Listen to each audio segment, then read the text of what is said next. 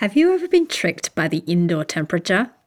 Just the other day, I woke up to an extremely cold house, but the app on my phone indicated that it was at least 26 degrees outside.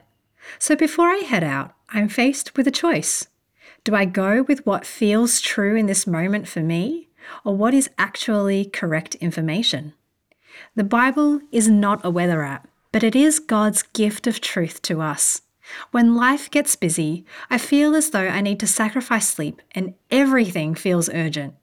But God has promised that He is in control and He has designed us for proper rest. So do I go with what feels true? Or seek the wisdom of God, the Creator of all things? For our good and for His glory, let's choose to live God's truth. This is Sharon Cooper with God in 60 Seconds.